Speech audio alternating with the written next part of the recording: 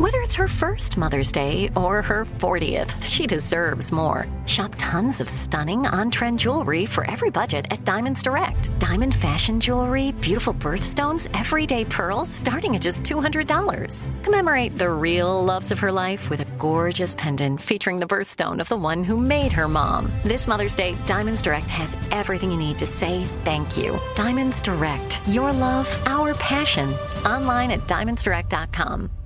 Escape to summer with Victoria's Secret's just-arrived collection of swim and other sun-ready silhouettes. Pack your bags with new styles from the Very Sexy collection, like the made-to-be-seen Very Sexy push-up bra, in on-trend hues like green and citron and black shine. Rewind to the future with the VS Archives swim collection, inspired by Victoria's Secret's classic looks from the 90s and early 2000s. Plus, mix and match with their wide range of bikini tops and bottoms to find your dream suit. Shop now at your closest Victoria's Secret store or online at victoriassecret.com. There's a lot happening these days, but I have just the thing to get you up to speed on what matters, without taking too much of your time. The 7 from the Washington Post is a podcast that gives you the 7 most important and interesting stories, and we always try to save room for something fun. You get it all in about 7 minutes or less. I'm Hannah Jewell. I'll get you caught up with the 7 every weekday. So follow the 7 right now. Inventing Anna, the official podcast, is a production of Shondaland Audio in partnership with iHeartRadio. Welcome to Inventing Anna, the official podcast, your exclusive look inside the making of the Shondaland series on Netflix. I'm your host, Stacey Wilson Hunt, and today I'm chatting with actor Katie Lowes, who plays Rachel Williams in the series. Katie's not only a Shondaland regular, having played Quinn Perkins for 7 seasons on Scandal, she also has her own Shondaland podcast, Katie's Crib. Katie has endless juicy stories about making and inventing Anna, including shooting the show while she was pregnant, coping with the pandemic, and traveling to Morocco to film the now infamous credit card fiasco episode.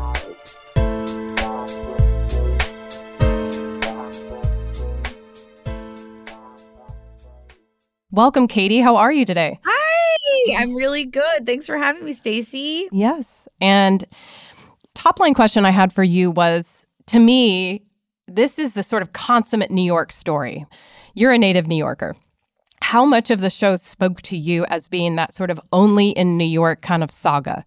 Absolutely. It's such a New York story. I was actually thrilled when I found out New York is one of those places where you fake it till you make it. And I went to college in New York, and I can remember the first parties I ever slipped through the back door to get into, through like, oh, there's this girl in our dorm who's a model and dating this like 55-year-old rich guy. And of course. You can go with her, but like really seeing New York money, old money, that like East Coast, you are a trust fund baby or you've inherited lots and you're not welcome at the club unless you have all of that at your disposal, and just feeling like such an outsider and feeling those vibes that are so part of the Anna Delvey world and so part of the Anna Delvey story. It's definitely not the New York that I know where my mother talks like this and I'm from Staten Island. That's the other key to this is like shooting in New York. All of the transpo guys and grips were from Ozone Park, Queens, which is where I grew up. And They would talk to me and like drop me off on set. And I'm like, I cannot be talking like this. This is not how Rachel Deloach Williams talks. That is true. You were straddling 2 worlds is what you're saying. Mm-hmm. Exactly. And speaking, of course, of New York and journalism, the show would not exist without Jessica Pressler's incredible reporting on Anna Delvey, which was first published in May of 2018. Mm-hmm. How familiar were you with that article when it came out in New York Magazine and The Cut? I was not aware of the article. I was aware of the story after the fact. Again, I think as a native New Yorker, there was this sort of folklore legend story that kind of reached all of us about this chick who told everyone that she, was a German heiress and conned people out of hundreds of thousands of dollars, like huge real estate people in New York and private planes, and she's going to jail. And I remember all the mumblings of that from friends of mine that still live in New York. And then it wasn't until I was at a Scandal table read and it became public knowledge either on Deadline or something that Shonda was making the move from ABC to Netflix. Right. And then it came out shortly after that the first story was this article. And I remember racing home, looking it up and being like, please, God, is there a part for me in this world? Because if I could be a waitress or a babysitter or like whatever, if she'll give me a part, I would like to play in it. And I remember getting home and reading the article and be like, oh my God, there will be women in this world that I could maybe play. Right. So that was really my first intro to the Jess Pressler article. Completely selfish. Of course. Well, come on, you're an actor. Basically, my first intro was, is there a part for me? Hey, you know what? That's just the Anna Delvey hustle that you have going on there. Come on. That's it. So, of course, fans know you from all your incredible work in Private Practice, Grey's Anatomy, and of course, Scandal, which you just mentioned. You're part of the Shondaland family, but you still have to kind of go through a process to get cast. Shonda's not just texting you saying, hey, are you free on this day to start shooting? So tell me a little bit about getting in the door to play Rachel for Inventing Anna. So I got Private Practice, and that was my first introduction into the Shondaland world. And Linda Lowy, who cast at the time all of Shonda's shows, was married to Jeff Perry. Jeff Perry was my acting teacher at Steppenwolf. So Linda had been watching me and so wonderfully had constantly been calling me in to Shonda. That's great. And I knew that at some point, maybe something would line up that would be a good fit. And the year before Scandal, Shonda had a show called Off the Map. Oh, I remember. Which was essentially a Grey's Anatomy, Doctors Without Borders sort of show. And I went in for every single female doctor. There were a lot of female doctors on that show. It was a week where I came in for Shonda and I nailed it. And they said, yeah, but can you come in tomorrow and read this doctor? And I ran home and I memorized all those lines. And I came in, didn't get that one. And then the next day they asked me for the next one. And I was like, wow, I feel connected to her. Like she's trying to find what might be a fit. Turns out it was none of those. I got fired from that babysitting job because I kept just not showing up to run back to these callbacks. I was broke. And the next year, Scandal was my first audition back. And I remember reading the sides, and it was Quinn Perkins. And my middle name is Quinn. And I was like, it's a sign. That is meant to be. And I went and auditioned for Shonda again.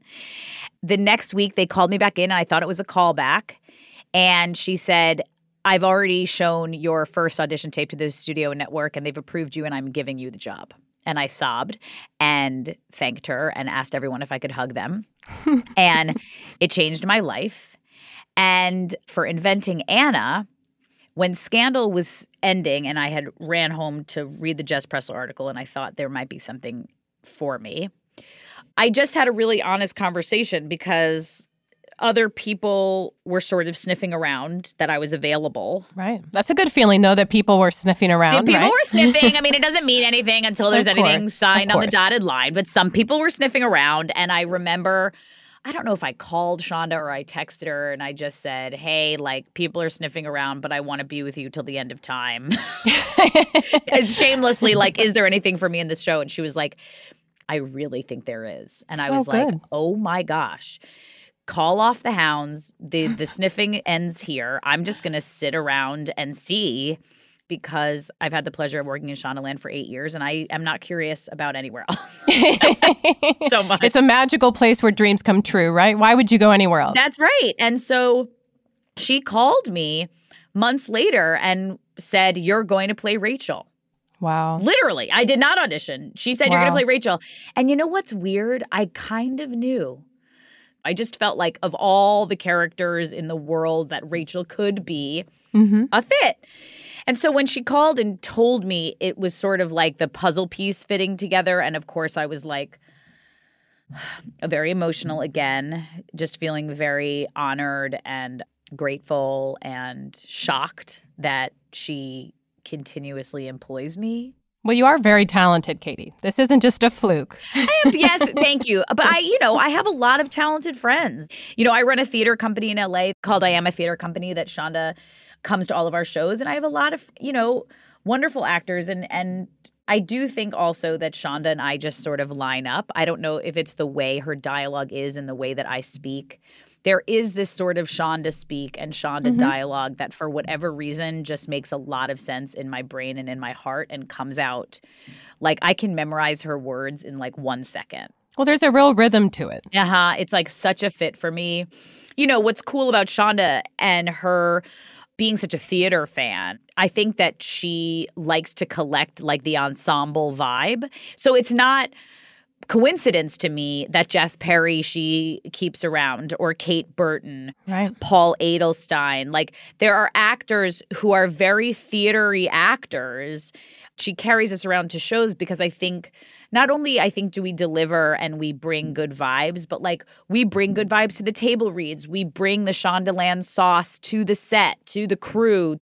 You know, in England, they let actors play different parts all the time. That's what they like to see. But for some reason here, other than her and like Ryan Murphy, a lot of people don't like to carry around actors. And I'm so relieved that when she globs onto someone or thinks that they're good and wants to keep them around, she does. Yeah, she's a good friend to have. Yeah. Yeah. So I want to talk about your creation of Rachel, who, of course, is based on a real person, and yet you still have the task of creating something new for the screen. So tell me, when you find out day one you're playing this person, what was the first thing you did? What did you read? Did you have access to the real Rachel Williams? Yes. So I have never played a real person before, and I definitely have not played a real living person before. It's an added pressure, isn't it? Yeah, it definitely feels like an added pressure. That's a perfect way to phrase it. But at the same time, I felt like I wasn't playing Jackie O. Well, she's not a public figure in the same sense. No, she's not a person that anyone knows. Right. And I purposefully chose not to read her book. I didn't have the opportunity to meet her and frankly really didn't want to because, again, and yes, I did a little bit of digging. Don't get me wrong. Like, it's very easy in today's day and age to go on Rachel's Instagram feed. And at the time, she was doing a lot of publicity for her books. And she does have a public profile that she's created. She has a public profile, which, again, I looked at those things of maybe something that could inspire a jumping off point. But then I really started to just let it go. And I really based her on a friend of mine that will remain nameless. Yes. When I read a Shonda script, it became far more my responsibility to help tell the story Shonda was writing. Of course. It's what's on the page that's guiding you. Exactly. And so for me, it was more important that Rachel be the vehicle in which that episode 6 and 7, where the stakes are like no other, where the whole table shifts and you've now conned a relatable, regular person. So for me, it was far more all about the stakes of the situation that this girl found herself in, rather than me trying to mimic or do impressions of the real Rachel DeLoach Williams. And what helped with that so much was actually shooting in Morocco. It wasn't until I really got to go there and I saw the hotel and the amount of money and started to feel more real to you. Yeah, and the actors were saying to me, we're going to call the cops, where I was like, holy shit. Right. That's a real panic. She's afraid, man. Like, it says that she's crying in every scene, but she's absolutely terrified. I mean, you hear those stories as a girl of being locked up abroad. I mean, isn't that like a reality show or whatever? Like, that shit is scary as hell. It is. You know, and then for a girl who makes $31,000 a year at her dream job at Vanity Fair. Right. To be in debt up to $65,000 for months and months and months at a time, where your apartment is going to be threatened, your job, and also the embarrassment. Okay, keep a firm grip on your credit cards. We'll be right back.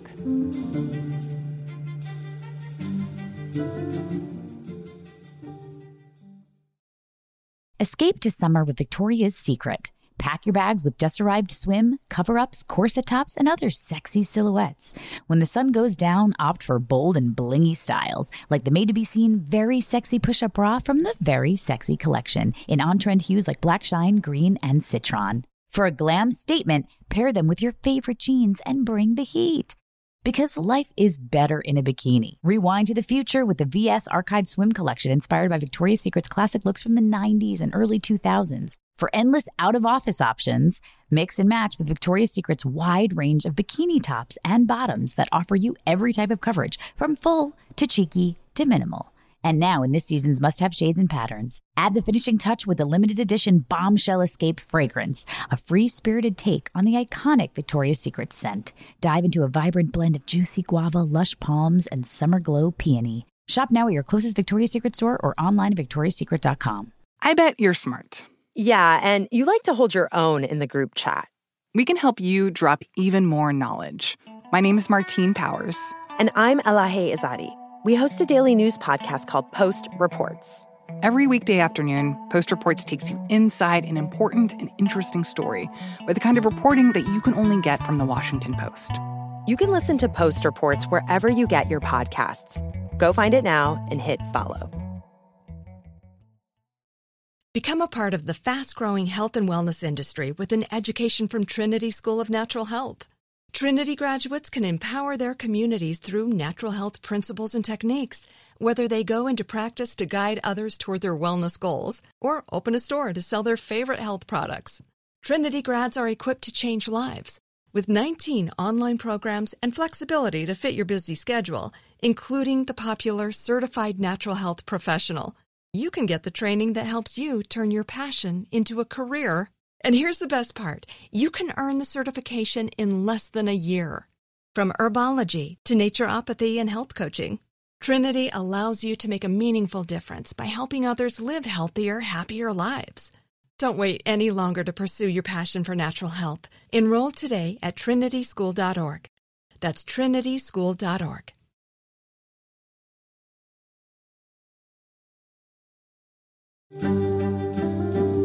Welcome back, everyone, to Inventing Anna, the official podcast.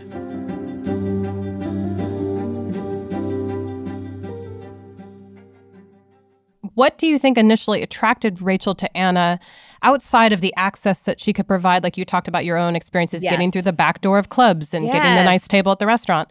Was there more to it than that? Because it seems like she's a good friend and they actually cared about each other. I think it was a lot of things. I have this line where Rachel's on the stand and she says, she was interesting. Her feed was interesting to me, yes. What was interesting about her or her social media feeds? Photos of art, travel, the editor-in-chief, I guess, at Purple Magazine. So similar careers attracted you, both working in fashion magazines. Anna maybe had a leg up, but... Yes. The ADF was going to be like an artful Soho house with like amazing stuff on the walls and things. And Rachel loves art. She loves photography. It's why she worked at Vanity Fair. Julia Garner and I always talked about this. If she had gotten the loan for ADF, her right hand would have been Rachel. Oh, really? That's interesting. Rachel would have been running. I have goosebumps right now. That's how I know it's true. In an alternate reality, because Anna was the dreamer and this sort of like lofty big ideas and making these big asks happen. But I think Rachel's a workhorse. Mm-hmm. It was like Steve Jobs to Wozniak. Yeah, she's like your go-to gal. Like I think she would have been the person with the clipboard at ADF. And I think that might have excited her. Like I think that they could have come up together in a way. It's interesting. And it made me think of something. When you move to New York, whatever industry you're trying to break into, there's so much of a veneer of paying dues, right? And you think, I'm a young woman, I don't deserve these jobs. I have to work for 10 years before I can even be considered for that elevated position, right? And what Anna does is she comes in and says, that's all fake. Yeah. I can be considered right now.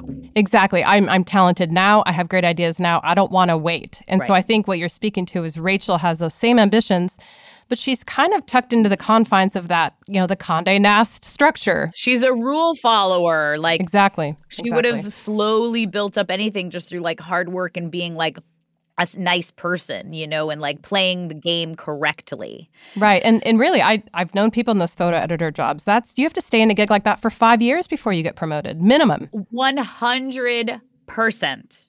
So it's interesting to think it's more than this party girl sort of accessory that she offered her. They really were empowering each other. I think it was both. Yeah, I really do. I think that they could have come up together and sort of taken over New York a little bit. Like, I think they could have been a powerful little team, especially with Neff. Good God.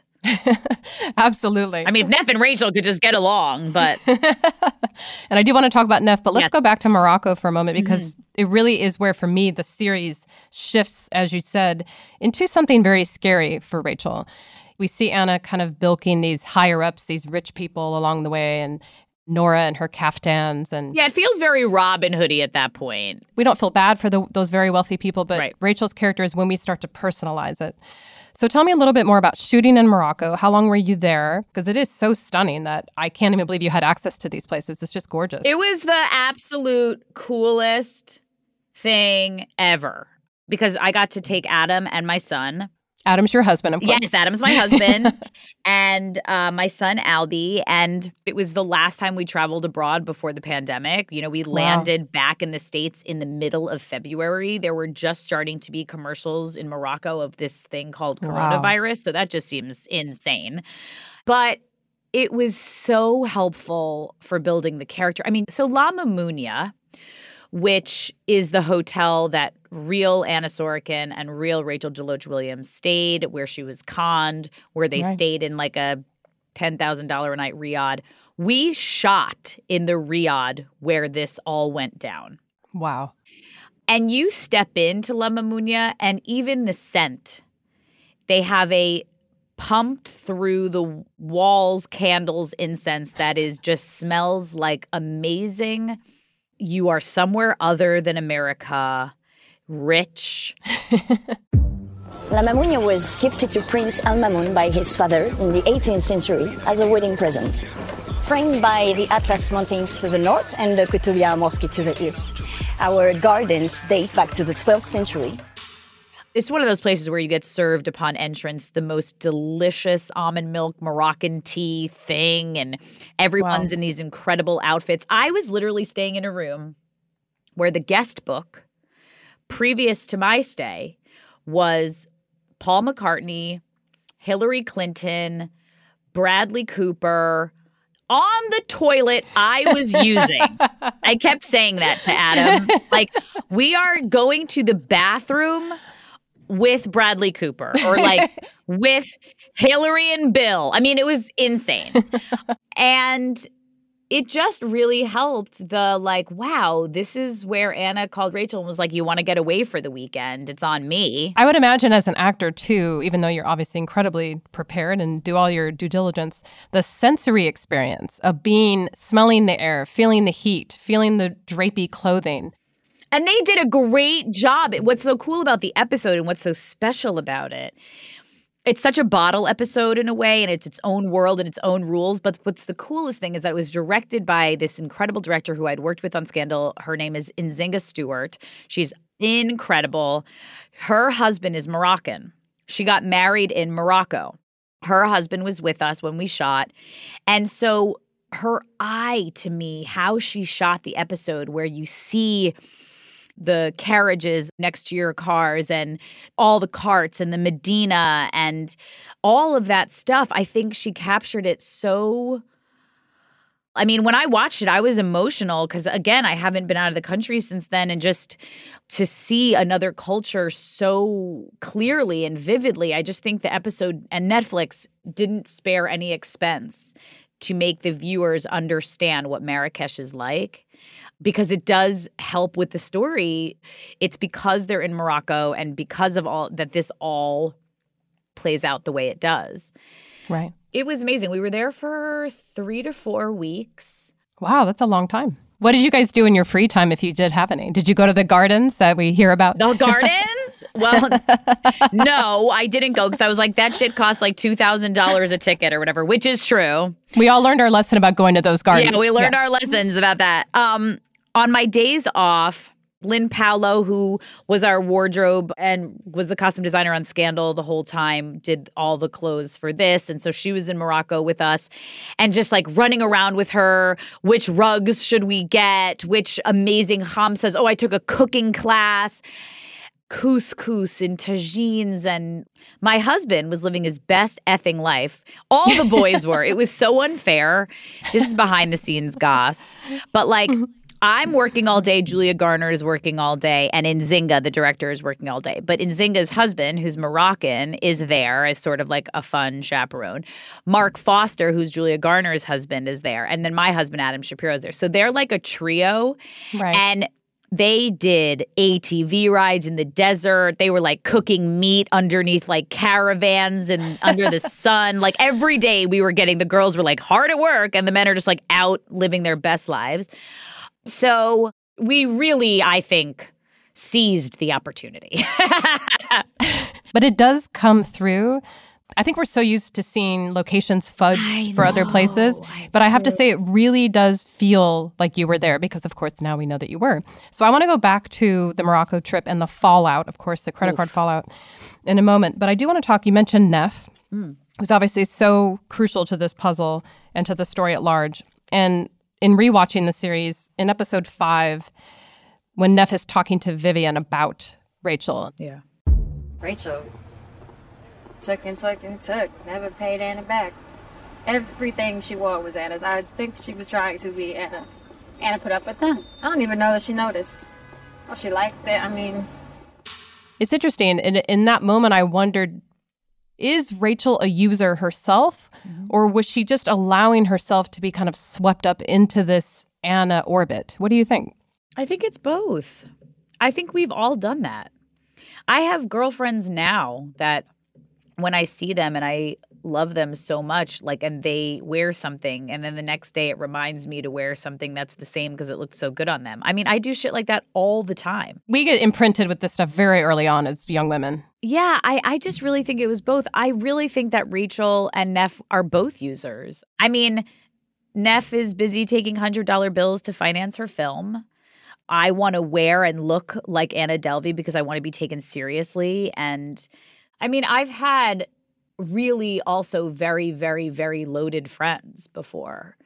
And money just means a different thing to them. Well, especially in Hollywood, too, when people are at varying stages of success. Yeah, we're like, let me just get that for you. And I'm like, no. Like, please don't. And they're like, it's like nothing for me. And you're like, oh, right. Like, right. We forget. So I think it's both. I think Rachel was swept up. I think Anna Delvey probably insisted and then it just became routine.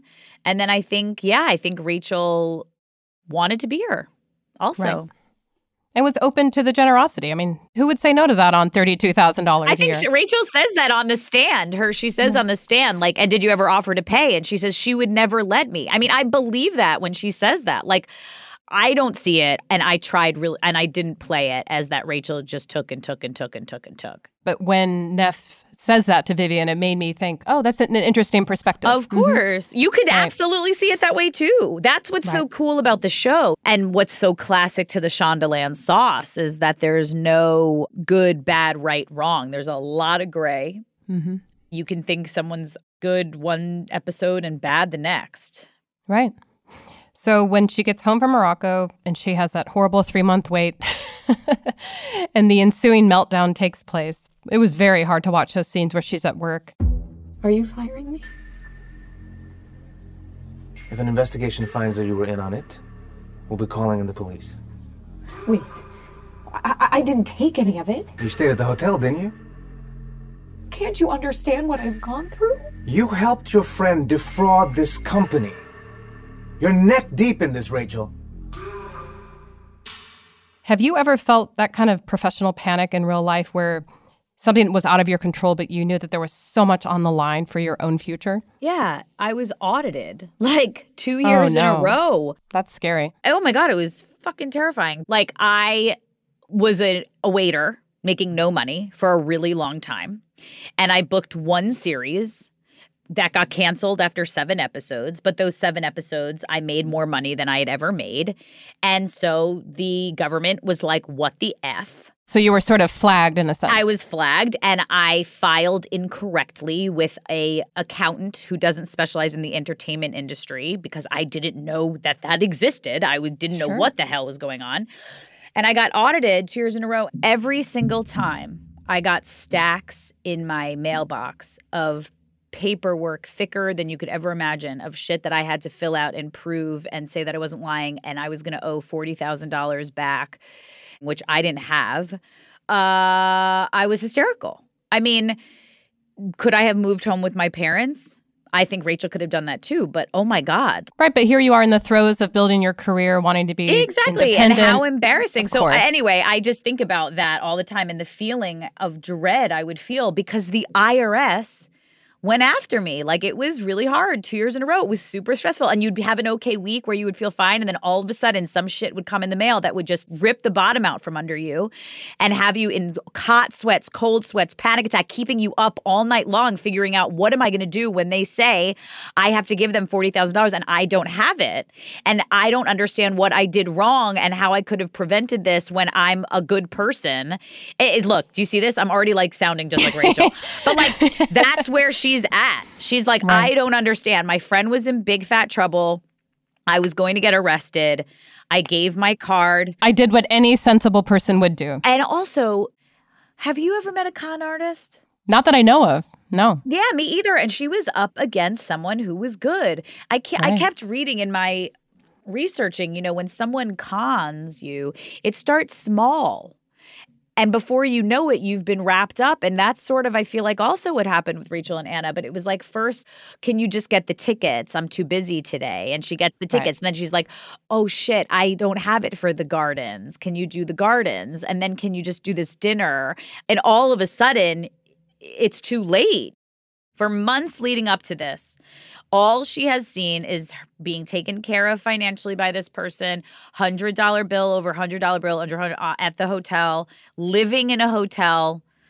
Anyway. It's interesting. We're used to hearing this type of story as it relates to a romantic relationship. You know, you've heard of men and women, you know, say, oh, I was conned by this person I thought I was marrying. And I have heard that a bunch before. And I think we just aren't used to seeing it in the context of a friendship. And I think that's what's harder to parse because there isn't sex involved, there isn't romance. You would think, well, why couldn't she just see the light? And you see how entrenched she was. And you just feel so badly for her.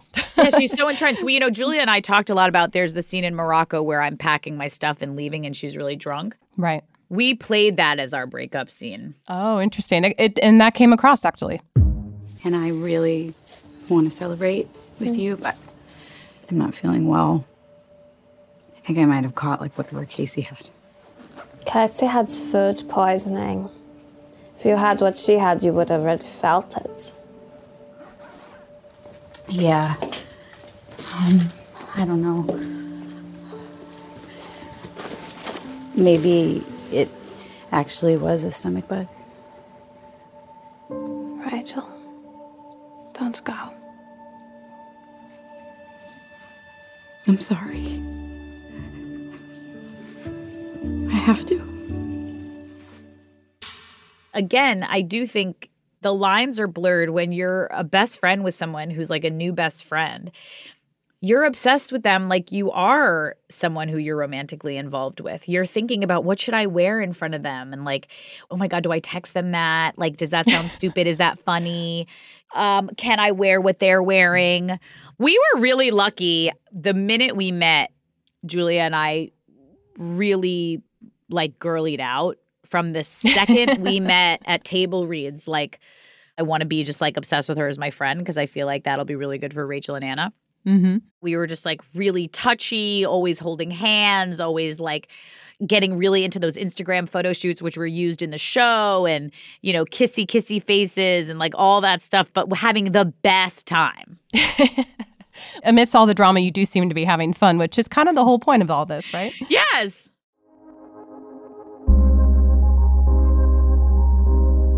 Okay, everyone, it's about that time. Just a quick message from our sponsors.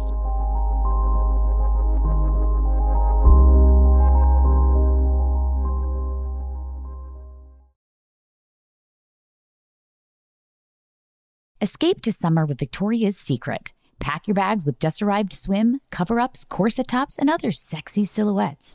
When the sun goes down, opt for bold and blingy styles, like the made-to-be-seen Very Sexy Push-Up Bra from the Very Sexy collection, in on-trend hues like black shine, green, and citron. For a glam statement, pair them with your favorite jeans and bring the heat. Because life is better in a bikini. Rewind to the future with the VS Archive Swim Collection, inspired by Victoria's Secret's classic looks from the 90s and early 2000s. For endless out-of-office options, mix and match with Victoria's Secret's wide range of bikini tops and bottoms that offer you every type of coverage, from full to cheeky to minimal. And now in this season's must-have shades and patterns, add the finishing touch with the limited edition Bombshell Escape fragrance, a free-spirited take on the iconic Victoria's Secret scent. Dive into a vibrant blend of juicy guava, lush palms, and summer glow peony. Shop now at your closest Victoria's Secret store or online at victoriassecret.com. I bet you're smart. Yeah, and you like to hold your own in the group chat. We can help you drop even more knowledge. My name is Martine Powers. And I'm Elahe Izadi. We host a daily news podcast called Post Reports. Every weekday afternoon, Post Reports takes you inside an important and interesting story with the kind of reporting that you can only get from the Washington Post. You can listen to Post Reports wherever you get your podcasts. Go find it now and hit follow. Become a part of the fast-growing health and wellness industry with an education from Trinity School of Natural Health.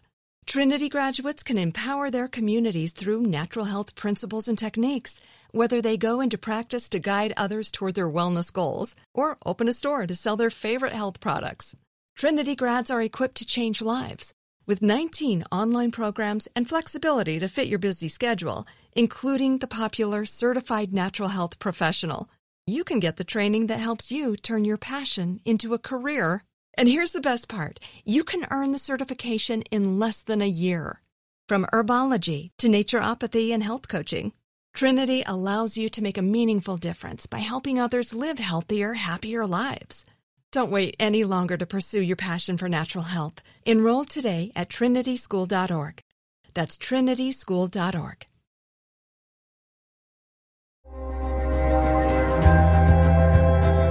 Hey there, thanks for sticking around.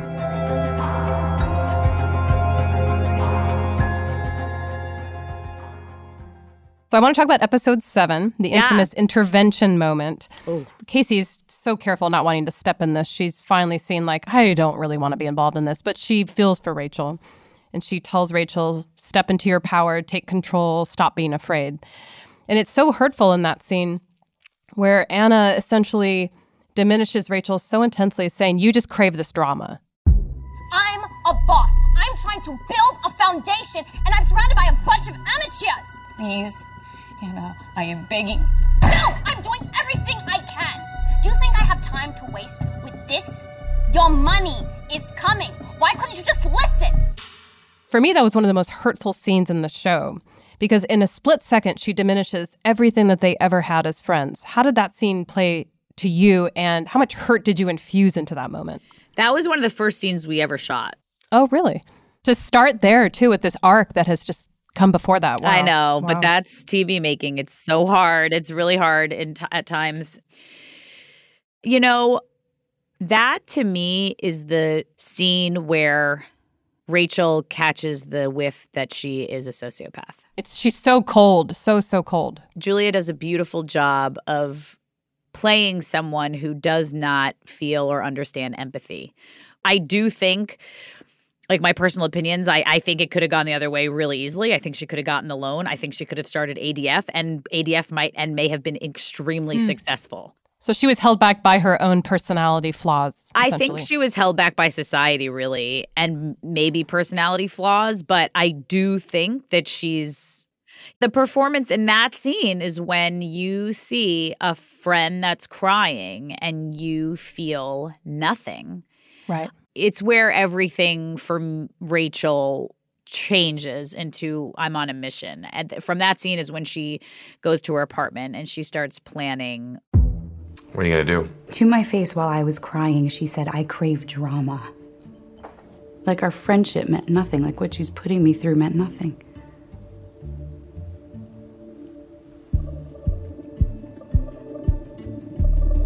If she wants drama, she's going to get it. So walk me from that point to when we see Rachel officially stepping into her power and helping the police and helping to facilitate Anna's capture, because while we understand Rachel's motivation, because any of us would be livid and so hurt, it's still surprising because of their history. Walk me through your journey in preparing for that. I think she realizes in that intervention scene that she's not dealing with a sympathetic human being. I think she learns, like she says, like, what would Anna do in this situation? She would be selfish. She would figure out how to get herself out of this mess. And Rachel was in a big fat mess. And really thought about, how do I get myself out of this? And I think she does a lot of growing up in the series. And I think she does a lot of growing up from that moment all the way through, when you realize she has sold the story herself to 3 different buyers, when she decides to get up on the stand. All of that is her making a decision and going for what she wants. Well, it's interesting. Anna, while Anna hurt her in immense ways, Anna could be the largest figure in Rachel's life because she taught her this is how the world works, right?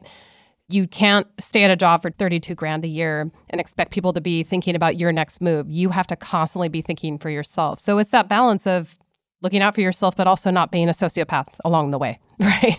I think Rachel was completely formed by this experience, without a doubt. And for better or worse, I imagine. Both. Right.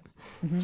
So going to the trial, which is obviously such an incredible piece of this saga, for the jurors, what do you think was the hardest part of their jobs in parsing out what was guilty and what was not guilty? I know, because they let the Rachel case, she was found not guilty. Correct. Which, we talk about sort of karma, friendship karma. The Anna character probably felt a little bit vindicated in that. For sure. And I think the jury swung the other way the minute they found out that Rachel had $600,000 and was going to be okay. I think if that had never come up, they would have found her guilty. I don't want my testimony to be misconstrued or seen as a ploy for my own benefit, because it's not. It's not about entertainment. It's about law and order and a crime. For you, it is about entertainment, though, right? This is about a trauma. This is about the judicial system in America warning others. So this is not about entertainment. This is the most traumatic thing that I have ever been through. I understand all that. But this traumatic experience that you went through, you sold to 3 separate people. What would you have thought if you were on that jury? What would have been the hardest part of your job as a juror? I would have been terrified of Anna Delvey. Despite her trial style and how chic she looked in the room. I would have been terrified. I think it would have been really... I can't even imagine the conversations in that room. Just so complicated. And also the split among gender, age, socioeconomic. All of it. Yes. Right. I mean, it's just, that's why the story's so good and people are so excited to see it. It's so complicated. Right. I can remember getting up on the stand and sort of crying. And Matt Byrne, the writer who wrote that in episode 9, and he came up to me because he was actually there when it happened. Right. He'd been in the courtroom. And he said to me, no, Katie, she's like ugly crying in front of everybody. Rachel was. Yeah. He was like, wow. Like the kind of crying that you would never show anyone. They had to stop the proceedings. Wow. Because she was so emotional. And I was like, oh, no. You're like, oh, we're going there now. Okay. Those days were just spent the most breakdowns in the history of the planet. My eyes just swollen shut. Like, how did it feel to hear that from Matt? Because for so long, you'd probably tried to separate yourself from the real person, from the real events. And here you were sitting almost in the exact sort of scenario, having the same emotional output. That must have been another one of those Moroccan moments where you thought, oh, this really happened to somebody. Yeah, it just changed it definitely changed the performance, but it also changed for me how she was so desperate and scared all along. And the courtroom is like all of the PTSD and the months and months of not sleeping and the months and months of questioning your own sanity and your own worth, and everyone finding this out about you, that you'd been conned, and having to now put it on display. I mean, it was horrible. Horrible. As much as she wanted it to be her powerful moment, I really think it ended up being a mess. It wasn't the way she probably would have wanted to end this whole ordeal. She could not put a bow on it to move on. Even though she had written her piece, she had a book deal, the mess was still there. And I think at the center of that is the embarrassment of having been taken by this person. And Nora speaks to that earlier in the series when Vivian asks her, why didn't you report this? Why didn't you report that Anna stole all these, ran up the credit card? It was humiliating. She took advantage of me and I had no idea. So this idea that someone could be so egregiously manipulated, you really see that as like a through line of trauma among these characters. It's so embarrassing. Yeah. So before we wrap, I did want to give you a shout out for not only making the show during COVID, post-production, all the incredible work that went into the series, but you also had a second child. Can you believe that? So tell me a little bit about how you were able to do this. This is so funny. This is why I was thinking about the courtroom scenes in episode 9, because maybe this is TMI, but I don't care. Katie, your whole brand is TMI. Okay, Come on. Great. Good. Well, you're right. The whole week we were in the courtroom was the week of shutdown. So this is like March 9th through 13th. And I was trying to have a baby that same week. Wow. Mm-hmm. I'll never forget it because times were scary. You know, like we were losing extras every day to some sort of symptoms and not knowing what COVID was. And all of a sudden people were running around the set, like sanitizing all the doorknobs, and the food shifted from being sort of like a buffet style to all individually wrapped. I mean, things that we are now getting used to, but of course. And we shut down March 13th. And I ran home to LA March 13th at 8 a.m. because I was getting these weird texts saying New York's going to shut down. There's not going to be any way in or any way out. And we went back to LA, and 1 week later, March 18th, I was like, I think I'm pregnant. Wow. Found out I was pregnant. And right after telling my husband, I called Shonda because I thought we were going back to work in like 2 weeks. And I said, I'm pregnant. I'm terrified. To which she was the best friend a girl could ask for and was like, I'm already talking to medical staff. You're going to be fine. Aww. After she said congratulations and flipped out of for course, me. And certainly. she was so excited and supportive. But she was very, very caring to make sure that she really thought I was going to be okay. And she was right. I was, thank God. But also, I spent my whole pregnancy basically quarantined up with the show not going back. And then the show went back in the September after shutdown, and I was due with my baby in November. And this is why Shondaland's Shondaland and why she's the best. But she was like, we're just going to take all of your leftover Rachel scenes, which was a lot. I thought it wasn't. It was all of 5, everything that's the friends and the parties and the Wow. I had to do all of episode 5 and then some other little things here and there. 5-6 days of work, which is not a little.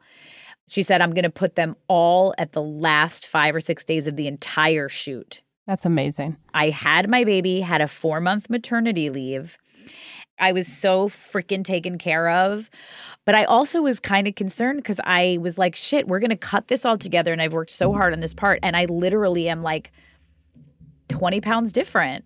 And not that I give a shit about being 20 pounds different. Well, but also just for consistency. More for the consistency, Right. more for the character. I just never wanted my work that the audience would be more concerned like, wow, she looks nothing like the scene that we just saw because they Right. were going to be strung together. And I was like, shit, it's not like one episode I shot pre-pregnancy and one post-pregnancy. It's like I'm literally doing scenes back to back where I am different. Thank God it was Lynn Paolo because she had been through my first pregnancy before on Scandal. She knows my body better than I do. And I have to say, just the power of women helping women in those situations. I have goosebumps about it. Not that men aren't helpul, but just the No, fact that there's a yes. shorthand there, right? It was really, really, really magical. And I'm so relieved, honestly, watching it back. Like, I looked fucking great. I was thrilled. I mean, there was only one scene out of all the scenes where I was like, whoa, them be some breastfeeding boobs. The rest of it, I was like, shit, I can't really tell. It's why you're so happy when she calls and you're like, I'll play anything. I mean, not only because creatively you know it's going to be amazing, but you're just so respected as a person. Well, there's a lot to like in the show, and I want to congratulate you on your amazing work. Oh, thanks, Stacey. And really, every person we're speaking to for this podcast, it's just a miracle to get anything made, especially the last 2 years. And the show really is an accomplishment. So be very proud. Thank you, Stacey.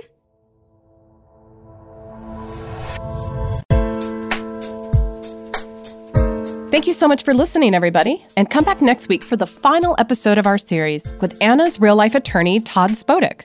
If you are the type of woman that is coming to my office on a Saturday and you want me to believe you're a German heiress, I like that. You kind of crazy, and I like crazy. We'll also discuss how Anna's trial was adapted for television with writer Matt Byrne. My first impressions were that Todd was completely incompetent, to be frank. Really? Okay. I just didn't know this character well enough. It just felt completely insane to me. If you're enjoying this show, please subscribe, share with your friends, rate, or leave us a review. All of that good stuff. And if you haven't finished Shondaland's Inventing Anna on Netflix, please go do that. We really don't want to spoil it for you. Inventing Anna, the official podcast, is executive produced by Sandy Bailey, Lauren Homan, Tyler Klang, and Gabrielle Collins. Our producer and editor is Nicholas Harder, and the show is produced and hosted by me, Stacey Wilson Hunt.